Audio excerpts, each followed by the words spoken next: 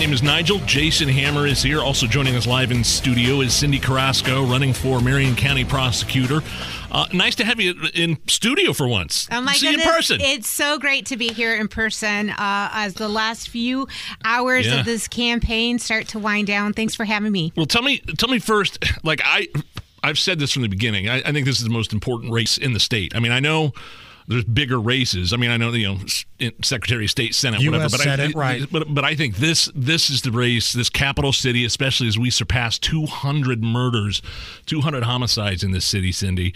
How are you feeling about the campaign, and what are your thoughts as we head into the election day tomorrow? You're exactly right. There is no more important race than this prosecutor's race.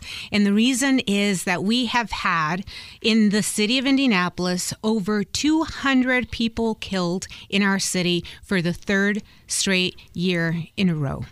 Things have to change. And when you talk about elections, we talk about at the elections at the federal level, the Senate races, the congressional races. And yes, those are all great and they do have an impact.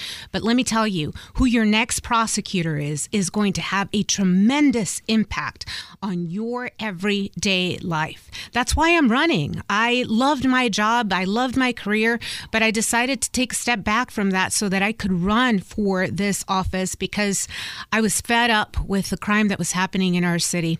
I'm a mom, I'm a wife, I'm a resident of Marion County, and I just want to see our city back to be vibrant. I want us to be able to be on an upward trajectory, and we can get there. We have the opportunity to do that, and all of the voters in Marion County have the opportunity to make a change. So we need you to go out there and vote. It's so, so important. If you want change, you need to vote for Cindy for Indy.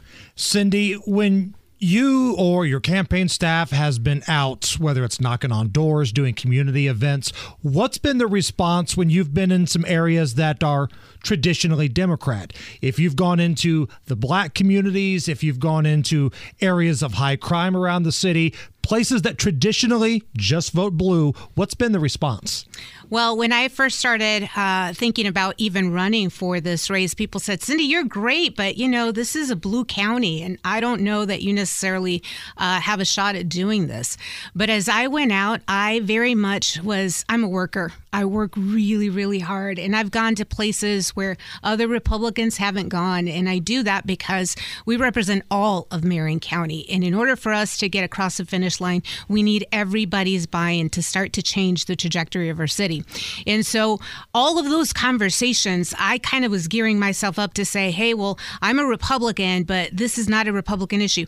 I can tell you 99% of the conversations that I've had in every community have not been about politics. Because when it comes to public safety, whether you're a Republican, whether you're a Democrat, whether you're not even political at all, we all want the same thing. We want to be able to go home at night, shut the door, and feel safe. That's not about politics. And the conversations that I've had with people across the entire county of Marion County has proven that that is the case. And do you feel like crime is the number one issue? It it's polling is. across the United States, it's an issue. Certainly here in Marion County, where you're running for prosecutor, I think that's number one. It's number one. What people have been telling me is they used to hear about crime happening. I mean, after all, this is a major city. They knew that there was going to be crime, but they'd turn off the TV and it was kind of out of sight, out of mind. I think the thing that floors so many people, Cindy, I'm sorry, is that we're not that far removed from hosting a Super Bowl here, where at night this was the most vibrant, fun place in the world.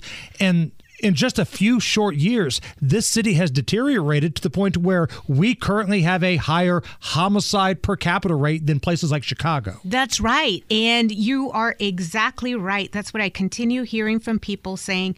Our city was just beautiful. What happened in such a short amount of time? What can you do, Cindy, to actually start changing what's happening with our city?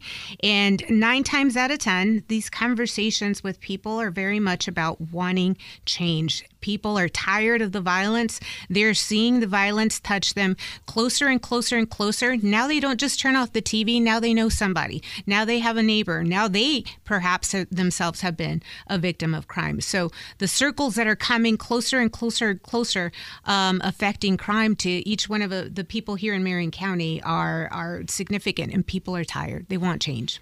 And what kind of change needs to happen?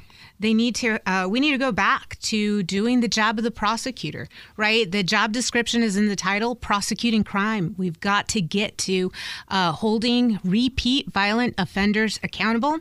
Make no mistake, that makes a difference. If we continue to let violent repeat offenders who have committed not 1, 2, 3 offenses, I'm talking about people who have 10, 12, 13, 14 different offenses on the book, and we think that sending them back home is going to somehow change the circumstances of our city.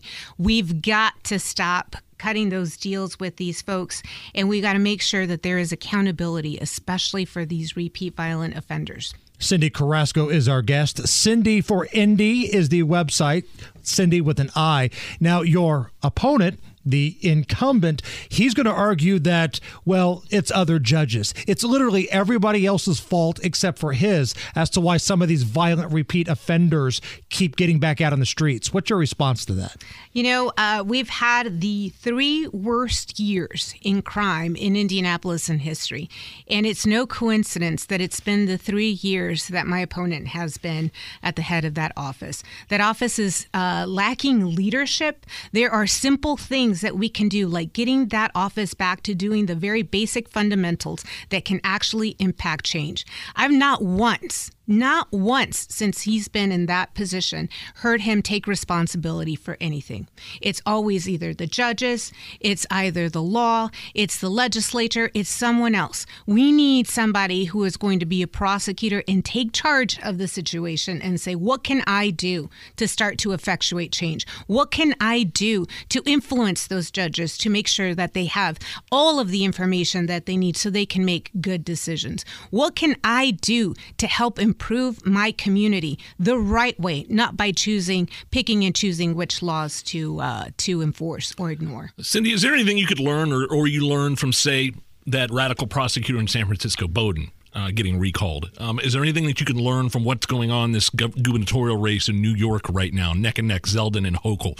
What does that say? I mean, is there anything you can take from I don't know, it seems like people are kind of waking up around the country to what's going on. Is there anything you can learn from some of those things that have happened to those other prosecutors? That's right. I can tell you that it re-emphasizes my belief that this issue of public safety is not a partisan issue.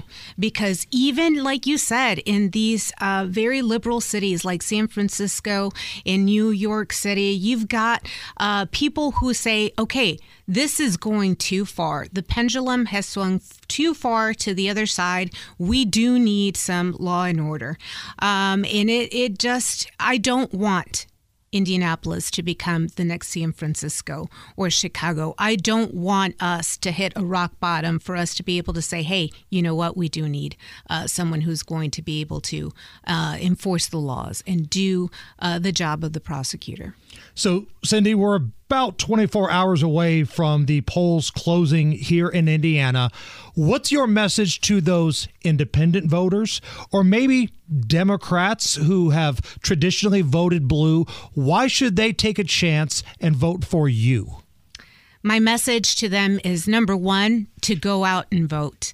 And number 2 is think about the conversations that you've been having with your neighbors. Think about the conversations that perhaps I've had with you. Think about the individual candidates and think about the commonality that we've come to where you say we're fed up with the violence. And make sure that you're choosing the candidate that is going to make a difference in the violence that has plagued our community. Don't let politics necessarily dictate exactly the ballot that you're going to pull. Amplify your voice. Make sure that your voice is being heard, especially on this very important topic of crime. So look at the candidate, look at the individual. I hope that I earn your vote. I hope that you go out to vote. And for everybody who's listening today, please go out to vote. We can get there. We see a path to victory, but we need you. Got to show up and vote. That's the right. voting numbers are stacked against Republicans in Marion County. But as you said, Cindy, this is a race that's not even about politics anymore. This is about public safety in Indianapolis, and you have to get out and you have to vote. Real quick, I know we're at the end of the line in terms of your campaign. Tell us about the campaign staff that's worked with you. Oh, my goodness. I hit the jackpot with my team. I have got the best team running this campaign. They believe in making change for the city. They believe in me. They have been working 24 hours nonstop, especially these last few days. They're now family, whether they like it or not. And my ultimate campaign, quote unquote, staff is my family. My husband, none of this would have been possible without him. He's an old radio guy, right? He is an old radio guy. That's how we met. We met on the radio. He's just amazing. And my daughter, she's turning 10 on the 17th, and so she can't wait for the election to be over so we can focus on the real things, like her birthday. Right, of course.